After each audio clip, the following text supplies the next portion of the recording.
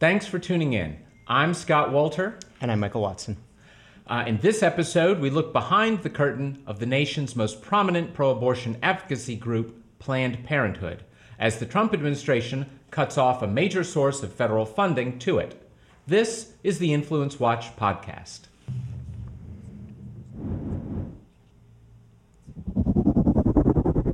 Last week, the Trump administration announced that it would cut off funding to Planned Parenthood, the nation's largest network of abortion providers, under the federal reproductive health program known as Title X. The administration's policy change is based on an effort that was attempted in the late Reagan administration and then reversed by President Bill Clinton. The change would require recipients of Title X family planning funds not to share resources with or make direct referrals to abortionists. This move puts the funding that Planned Parenthood-affiliated clinics receive through Title X in jeopardy. The rule would not end all federal funding to Planned Parenthood. By one estimate, if all Title X funds to the network were cut off, Planned Parenthood's federal funding would only fall by 13%. Naturally, the left has responded with outrage in defense of one of its largest financial and ideological supporters. But the outraged and factually challenged response serves to underline just how misleading is Planned Parenthood's claim that only 3% of its activities are abortions. In fact, abortion is central to the organization's mission and has been since the organization's founding. Now, Mike, let's start here with just what the Trump administration is attempting to do. So, a 1970 law known as Title X of the Public Health Service Act, authorizes the federal government to make grants to organizations that provide reproductive health services, things like birth control most prominently, to organizations that provide those services to low-income individuals. As part of the deal, now this was kind of passed, and we'll get a little bit later in the podcast, we'll discuss kind of in the 50s through the 70s, the big surge in interest in population control.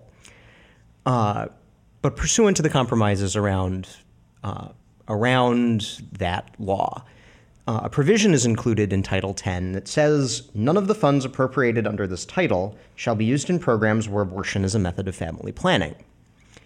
There are two massive buts that come from the way that law has been interpreted, the way that none of the funds rider has been interpreted over the past 40 years. If an organization such as a Planned Parenthood clinic performs abortions, it can still receive Title X funds for non-abortion related activities. Of course, that creates another but, which is that if you get a government dollar for a non-abortion service, that can free up a private dollar to provide abortions. Yes, the classic principle that money is fungible, and if I need $1 million and you give me $500,000, that's helping with the other $500,000. So it was back in the 80s then that the Reagan administration first started working on the kind of regulation that's now being revived currently. Is that right? Yeah. So in 1988, the second to last, or the last year of the Reagan administration, they push out a proposed rule which would require Title X clinics to be, quote, physically and financially separate from abortion clinics, and also forbid them from, quote, counseling concerning the use of abortion as a method of family planning or to provide referral for abortion. Needless to say, the left and pro-abortion rights people sued immediately. The Reagan administration, or now the George H.W. Bush administration, which continued to defend the regulations, actually won. The Supreme Court ruled that, yes, this rider was constitutional, or this regulation was constitutional. Of course, by the time they won, they had already lost the 1992 general election. Bill Clinton was coming into office, and apparently, according to Yuval Levin's write-up on this at National Review, in the first week of the Clinton administration, the rule was repealed. Yes, I think that's worth pointing out. Why was it in the first week that things like this are repealed? And that is because Planned Parenthood is a massively powerful influence in Washington, D.C., and its priorities were among the very highest priorities of any incoming Democratic administration. And the same thing happened with Barack Obama after George W. Bush. There are a number of things like this that are handled by executive action, regulations like this for funding and the rest. And it is a very high priority for Democrats the second that they have the pen in the Oval Office. Right. Now, as soon a similar thing happens with the Mexico City policy, which is a rule that the Republican administrations, including the Trump administration, in their one of their first executive actions is to put a restriction on funding of abortions overseas. And one of the first actions of an incoming Democratic administration is that then gets repealed. To flip that, yes. Yes, the whole abortion issue is a very powerful, has great valence. It is very powerful and very partisan, with an exception that we'll get to later in this podcast. Yeah. Well, now, so that's what happened with Reagan and then George H.W. Bush and then Bill Clinton. Now, the Trump administration is doing something similar, but not precisely the same thing. Is that correct? Right. So, and again, I'm going off Yuval Levin's write-up on the proposal at National Review. Levin worked in the George W. Bush administration. Yeah, I should full disclosure, on the Domestic Policy Council, overlapping with me when I was at the Domestic Policy Council. Yeah. So the George W. Bush administration considered reinstituting the Reagan-era regulation. They decided not to. Towards the very end of the Bush administration, they came up with an idea that they could reissue the Reagan-era rule with one revision, is that although direct referrals for abortion would still be prohibited to federal fund recipients, counseling that involved offering women the option of abortion would still be allowed. This to take away the claim that it's a gag rule. So what the Trump administration has done is they have adopted that version of the rule, and they have begun the rulemaking process. The administrative procedure process is very long and complicated. It is now the first phase of draft proposals, and apparently the text of the regulation was released yesterday as we speak, so that would be Wednesday the 23rd. It has not yet gone into effect, but it is now undergoing the notice and comment procedures and the promulgation and the interagency discussion, interagency consult. Yeah, no, it's all people should realize that regulations in DC. It's not you write a text and then wham, that's the regulation. It goes through multiple stages.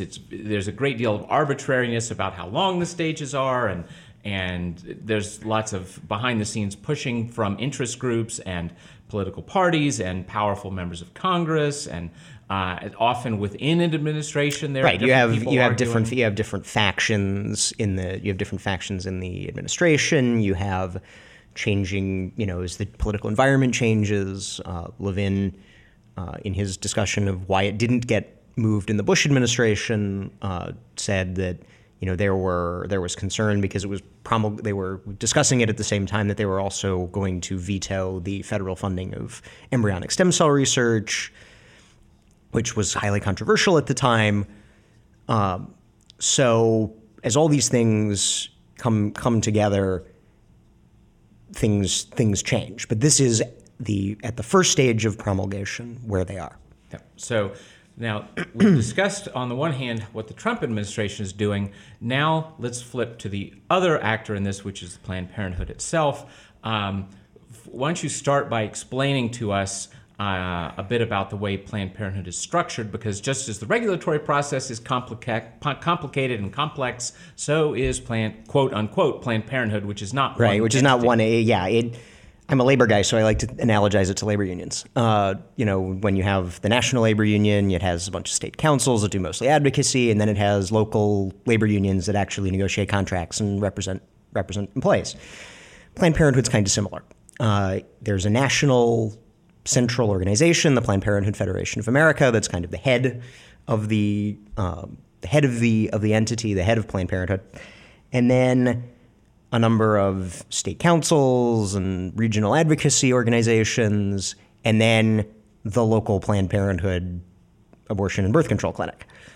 A lot of the local clinics are part of an independent 501c organization.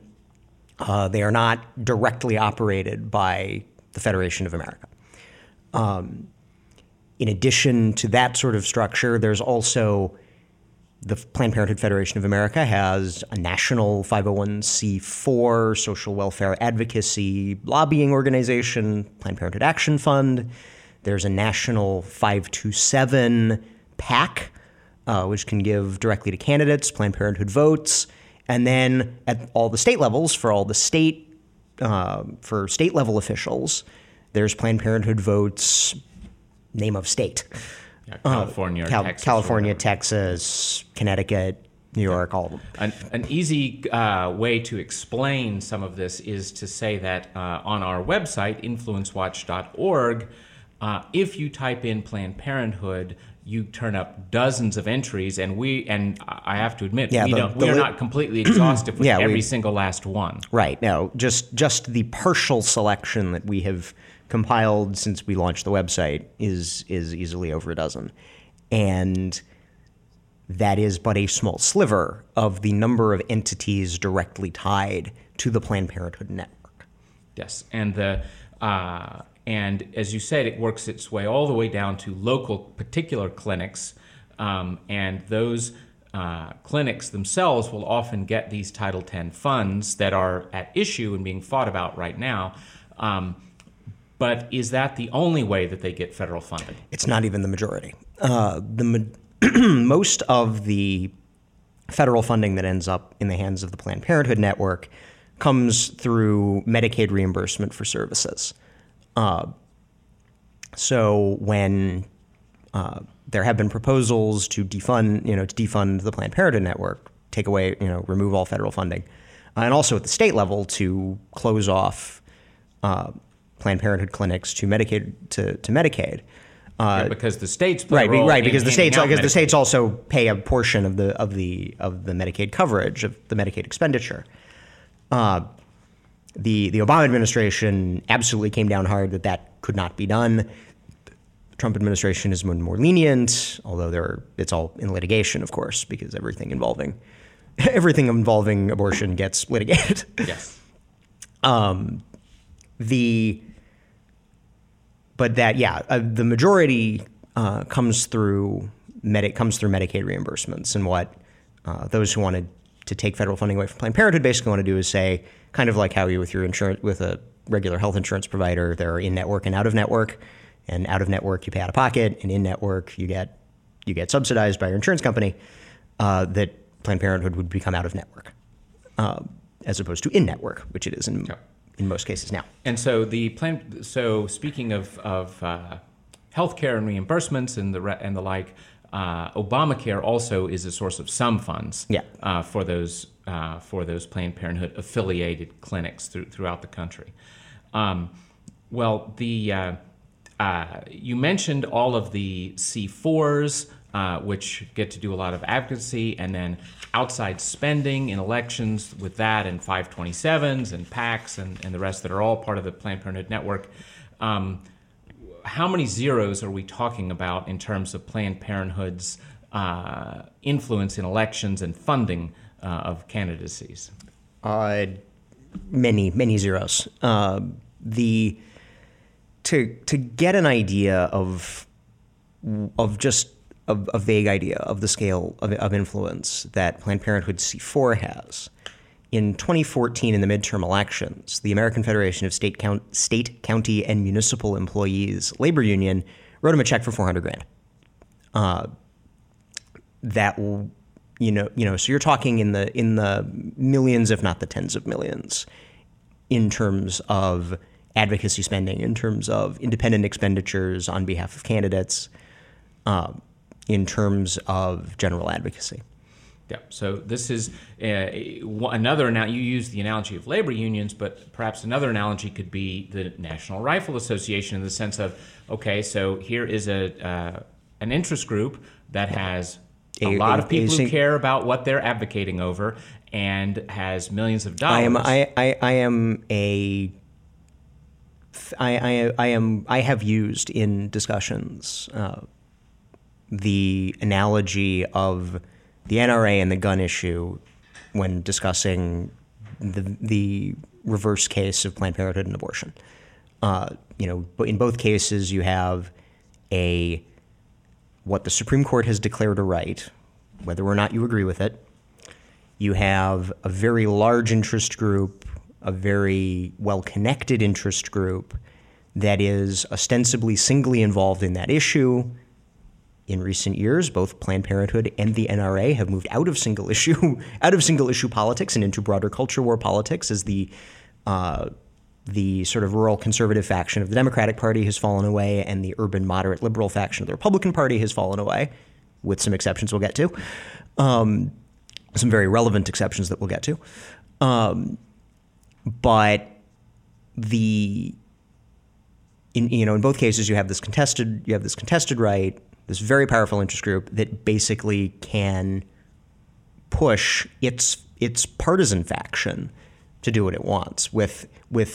In Planned Parenthood's case, there's more money than in the NRA's case, but in both cases, the real issue is both can rally a large number of supporters and who are committed to their single issue. Yeah. Now, yes, I was going to say with the big difference between the two that the NRA gets very harsh media coverage from the mainstream media and Planned Parenthood gets very nice coverage, and Planned Parenthood gets millions of our tax dollars and the NRA does not. Well, the NRA does get some local government funding because they do provide some training to local police officers. So yes, there is relative to their budget, it's probably trivial compared to what it is with Planned Parenthood. Yeah. But there even is a government funding angle there. But the government funding of Planned Parenthood, I suspect, and the federal funding certainly of Planned Parenthood, I suspect, is much higher. Yeah. Plus, I would just I think it's worth throwing out that on the left, it is by no means Planned Parenthood that is the only entity that leverages the abortion issue, which is passionate for the core support. The base of the Democratic Party cares a lot about this, and I know this because, of course, I get lots of left-wing email. I monitor lots of left-wing email lists, and Tom Steyer, whom we've covered in past episodes. The arch environmentalist billionaire. Yes, the largest single donor to political campaigns of anybody in America for the last several years. Yes, he was. Mm-hmm. And in 2014 as well, I believe. I think you may be right, yes. And, his great passion is environmentalism, and yet a great number of the emails that he sends me to get me to try to donate money or organize and advocate for causes and candidates, a shocking number of those involve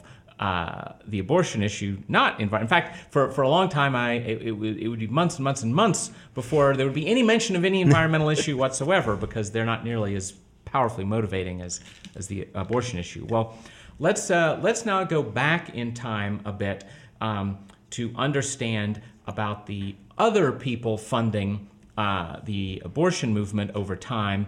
Right now, there's a controversy over the federal funding, but federal funds are by no means the only money flowing into this effort. Right, into this and into Planned Parenthood as a federation of entities. If you go all the way back to the founding, all the way back to the beginning, you obviously find the extremely controversial figure of Margaret Sanger, the founder of what I think was at the time called the American Birth Control League. Was that the original name of Planned Parenthood? I think that's the right name. In the 20s, yeah. Right? Yeah. And of course, back during the 20s, the hot new intellectual trend was eugenics. And Sanger was openly for it. There is some question as to whether she was a eugenicist because she hated non-white Anglo-Saxon Protestant ethnicities or because she just hated the poor. But whichever way you fall in that discussion, She was a very an advocate for human artificial selection. Yes, and it's worth pointing out that a lot of what remain some of the largest foundations and most influential foundations in America, such as Carnegie and Rockefeller, they were great boosters of her and of the entire eugenics movement. Carnegie was, and not just in America, but also in Germany abroad. Yeah. In the 1920s and 1930s. Rockefeller Foundation, Carnegie Foundation, I believe, funded German eugenicists all the way through 1939. So a very, very creepy time, rarely discussed. Not a very good time to be funding anything involving that sort of stuff in Germany, given what was going on that we later discovered. Yes, and in fairness, to be fair to the Germans, it really was American donors and American thinkers, like some of the people who were on Ms. Sanger's organizations at the time. They actually pioneered the theories that fine folks like that were later taken up by Hitler people who would later face judgment for crimes against humanity. Yes, no. The grim truth is that you had rich Americans funding very bad thinkers who influenced folks in Germany, who took over a country and did very bad things. Yes. Oh, and although let's be fair to the other way to be fair to Germany is to blame America, because one practical effect of this, one influence that was felt of this, was that there were state sterilization laws in America, and the last of those state sterilization laws were not taken off the books until well into the 1970s. Now, they weren't particularly used much. Supreme Court infamously ruling 3 generations of imbeciles is enough. Yes, that was Buck v. Bell, the famous case Buck v. Bell. But I believe it was North Carolina was the very last to take it off. Yeah, the books I don't know who's in the 70s. I'm pretty sure Buck v. Bell was Virginia. Yeah, no, it was Virginia, it is not coincidental that these states that we're discussing are all in the South. Yes. Oh, and by the way, it's also, because you made the point, it's genuinely unclear. Now, on the one hand, Sanger did not have a fond affection for poor blacks in America. She famously, in her memoirs, people try to dispute this, but in her own memoir, which is available completely online, the complete autobiography is available online. You can read her discussion of a speech that she gave to the Ku Klux Klan. Technically, it was the Women's Auxiliary, but anyway, because they wouldn't be talking about birth control in a mixed audience at that time. But she gave a speech to a Women's Auxiliary of the Ku Klux Klan, and according to her, was very well received. And they said, you need to be giving lots more of these speeches to other Klan meetings. So there's no doubt that poor blacks had reason to be concerned about Ms. Sanger and her work, although I tend to lean, yes, in the direction that she wasn't especially focused on poor blacks. She didn't like poor Irish or poor Italians, poor Jews. Big families. She came from a big family herself and apparently was not happy in it. But and of course the depressing thing, we've now gone on about Sanger for 5 minutes, but the depressing thing is that her legacy remains with us, and it remains with us even in places where you wouldn't expect to see it. You might, if those who routinely watch the podcast may remember our show from CPAC, where we spoke with a woman who was bringing up the sort of abortion funding of the anti-immigration movements and pro-abortion. Pro-abortion funders of single-issue anti-immigration groups, and I said, yes, I know exactly what you're talking about, but I forgot the names. I have the names. It is the Colcom Foundation in Pittsburgh, which a couple years back gave a 6-figure contribution to the local Planned Parenthood in Pittsburgh, is the single largest funder of all the single-issue immigration restriction groups. You want to read up more on this, go to capitalresearch.org and look up Of Border Walls and Dreamers, a 4-part serialized long discussion of the immigration issue written by me. Yes. And they also have funded the Margaret Sanger Papers Project at New York University. Right. But to get back to our Planned Parenthood friends, it is also worth noting that to this day, Planned Parenthood awards a Margaret Sanger Award, and one of the recent awardees just a few years ago was Hillary Clinton. The other thing about other funders of Planned Parenthood that I want to throw in too, speaking of Hillary Clinton and Planned Parenthood, Harvey Weinstein, the notorious Hollywood producer who helped to launch the Me Too movement inadvertently. Yeah, his offenses launched the Me Too movement. Exactly. Excuse me, his alleged offenses. Yes, and he famously just a year or two ago attended a big Planned Parenthood fundraiser because Hollywood loves Planned Parenthood and funds it massively. And at his table was Hillary Clinton and her close aide Huma Abedin, and Hillary actually was the main speaker, I believe, for the event.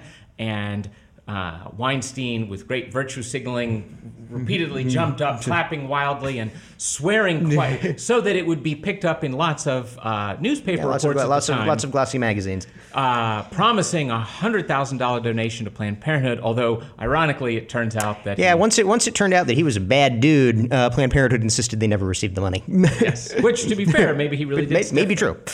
Well, let's go.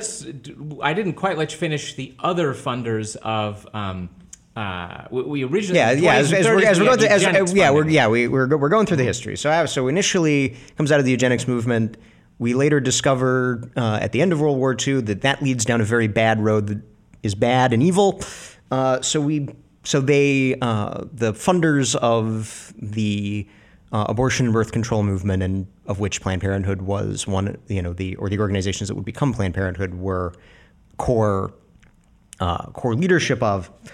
The foundation funders moved towards concern about overpopulation. Now, where do you draw the line between overpopulation and eugenics? Well, it's blurry. When the Rockefeller family, John Rockefeller III, and the Rockefeller Family Foundations. Now, again, and some of this we've discussed. That was a 1970 law, which means it was signed by Richard Nixon. Well, the Nixon-Rockefeller wing of the Republicans were kind of all involved in this. It wasn't, this was a sort of a bipartisan. It was a bipartisan offense, if you will. Yeah, and then it was the mid-1960s that talk about the population bomb of overpopulation. Yeah, I think Paul Ehrlich's book, The Population Bomb, comes out in '68. I think it was a little earlier than that. It was either 60. I think it was either 64. Somewhere in the mid-late 60s. Mm-hmm. So the John Rockefeller III, the Ford Foundation, a number of prominent eugenicists, and the then president of Planned Parenthood got together and founded the Population Council, which is a big, again, also largely federally funded. In 2015, it reported $43 million in federally funded revenue. And among the things that Population Council has done, the first intrauterine devices, which were medically problematic, it tested them mostly abroad.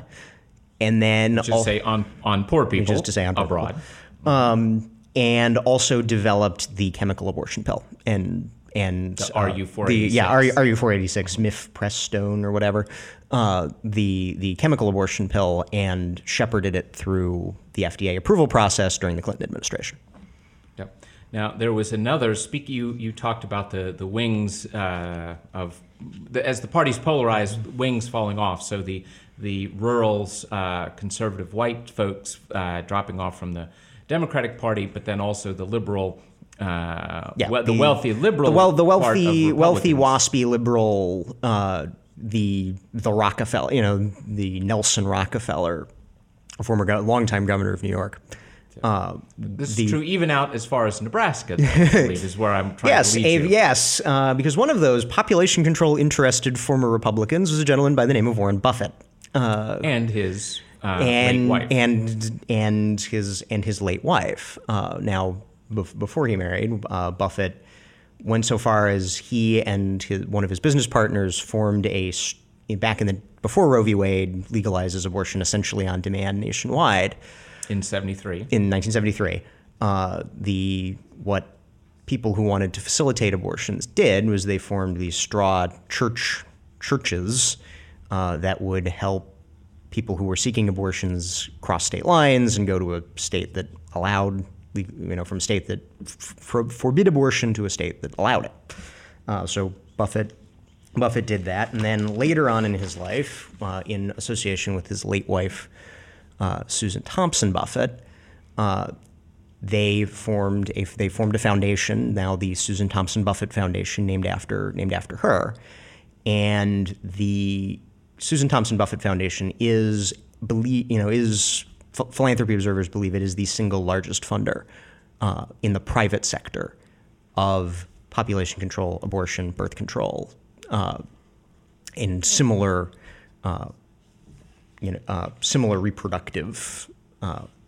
reproductive things. Just from in the decade from 2001, a little bit more than a decade, from 2001 to 2012, the Media Research Center, which is a conservative advocacy group, calculated that the Susan Thompson Buffett Foundation made $1.2 billion, with a B, dollars in contributions to pro-abortion groups, abortion provision groups, advocacy groups advocating for abortion rights. The largest recipient was the Planned Parenthood Network, which received $289 million. They have continued it in 2014. 2014 alone, STBF, Susan Thompson Buffett Foundation, made $40 million in contributions to Planned Parenthood Federation of America, just the big top of the pyramid, and then an additional $7 million to the advocacy wing, the Planned Parenthood Action Fund.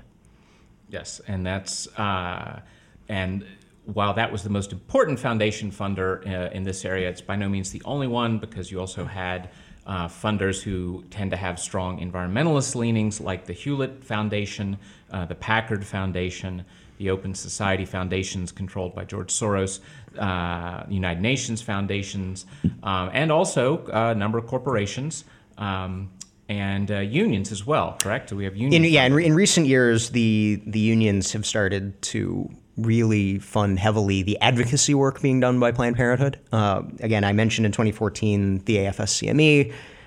Which is one of the largest government worker unions. Yeah, which is the largest government worker union that isn't a teachers union. Well, the second largest teachers union in 2017 wrote a $350,000 check to Planned Parenthood Votes, their 527 purely partisan political arm. Yep. And to me, there's an irony here because, of course, well, first of all, the first thing to say is that the unions are doing that for the same reason Tom Steyer, the environmentalist, is doing that, namely, you can motivate a lot of voters to vote left and for bigger government and more government workers by stirring up the abortion. Right. It's again, same analog to the gun issue. The same way that Republicans and conservatives can be riled up by the fear that the government's going to come take their guns. Left liberals can be riled up by the mere possibility that their ability to access abortion on demand will be trivially restricted. Yes. Well, so the other thing, though, I would point out is, to me, the great irony here is all those groups on the left love to talk about how much they care about the little guy, and the evil big corporations are going to crush little folk, and we're standing up for, advocating for the voice of the little folk. And yet, in two ways here, it seems that's not the case. One is eugenicists and overpopulation people take as their enemy precisely the poor little guy. That is not remotely who Margaret Sanger was standing up for, nor the people who now give and receive Sanger Awards. But then, even beyond that, again, the population scare, and we're going to have the population bomb is going to go off because population expands geometrically. So you're going to have this terrible problem. Yeah, the latest census figures suggest that may not be the case. Yeah, so now there are not many countries in the world that are beating the mere replacement level. Right. The birth rate of 2.1. Yeah, in the U.S. in the last year, the latest census figures came out, I think, last week. 1.74, which is, if not an all-time low, very close. And, of course, that geometric progression works in both directions. So, yes, if you have a high birth rate, you have geometric expansion of a population. But if you have well below the replacement rate, which pretty much every advanced country in the world does. And even some that are somewhat less advanced. The People's Republic of China infamously had the authoritarian one-child policy for years and years. And now they're thinking of getting rid of their two-child policy because they're getting old before they get rich. Well, that's what I was going to say. This is the other way. The arch environmentalist Bill McKibben proposed many years ago, I think it was 1998, that the U.S. might consider adopting a one-child policy. As it turns out, we have voluntarily reduced our fertility to such a degree that it is potentially a social problem. That's what I was going to say. So you have the same kind of geometric progression in the collapsing population, and the problem is, what is it that the left and government worker unions and the rest like? They love a big, fat welfare state, but to a considerable degree, a welfare state operates as a Ponzi scheme. Certainly our Social Security system works precisely as a Ponzi scheme, where you have to constantly be adding new suckers into the scam or it collapses because you need more and more people to support the ever-growing numbers of people on the welfare. In addition to the green eye shade stuff, if you want to see the future of our social development, if we continue to have exceptionally low fertility, look at Japan. Where there are stories coming out. I remember reading. I forget which newspaper it was in. But a woman, was crying. She had her husband her husband passed away. Her daughter passed away young, so she is now not only widowed but also the end of the line. Chronicling the last years of her life in what was originally one of these 1960s. Japan has come out of the war. It's undergoing its economic miracle. These apartment blocks were where the new Japan was going to be made, the new capitalist, free and democratic Japan was going to be made, and where it was made. But now they are becoming places of despair because the only people left are old age pensioners. Where is the next generation that is going to tend to the woman was obsessed with who's going to tend. No one is going to tend my grave. No one is going to tend to the grave of myself, my late husband, and my late daughter. And that, in yesterday's New York Times, there was a piece.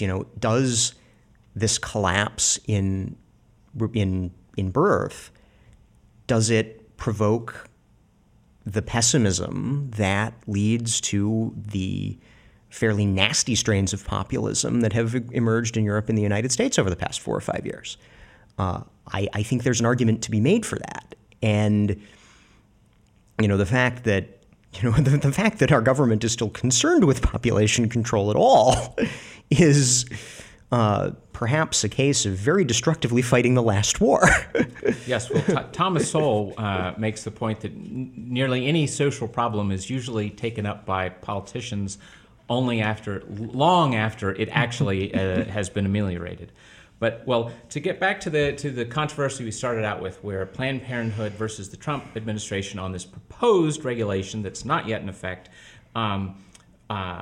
likely this regulation is in fact going to go through the process, be promulgated. What is the next likely step after that? The next likely step is that Planned Parenthood will sue.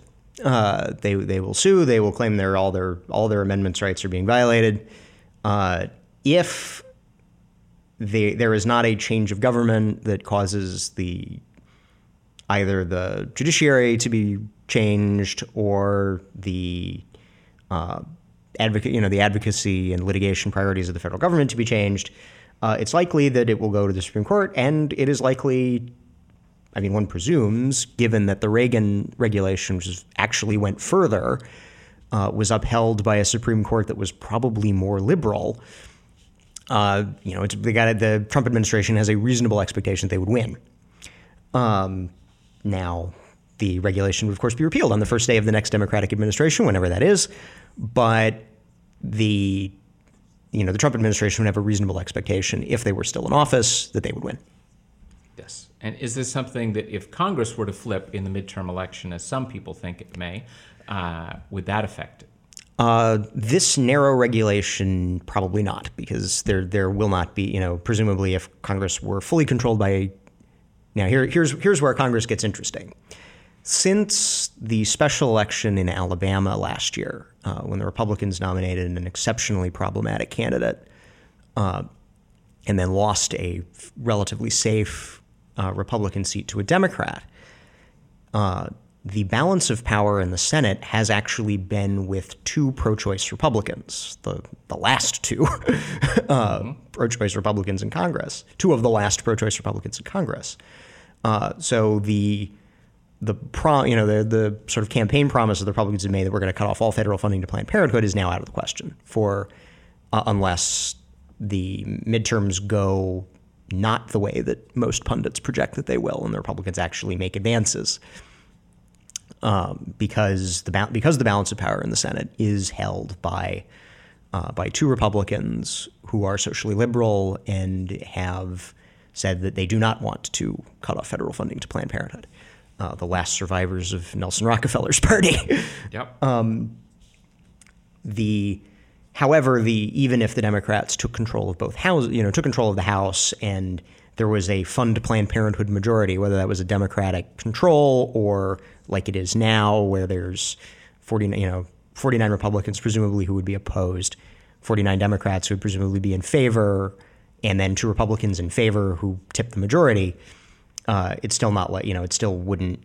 The ability to overturn the regulation probably still wouldn't be, and it's unlike because presumably the Trump administration, even if they did a Congressional Review Act, which would allow it to get through the House, through a Democratic-controlled House or a Planned Parenthood-controlled House, and through a Democratic or Planned Parenthood majority Senate, it would still be vetoed.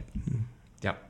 Well, speaking of presidential veto, the president has actually been somewhat ingenious in his response to Planned Parenthood's complaints about this Title X funding to them being cut.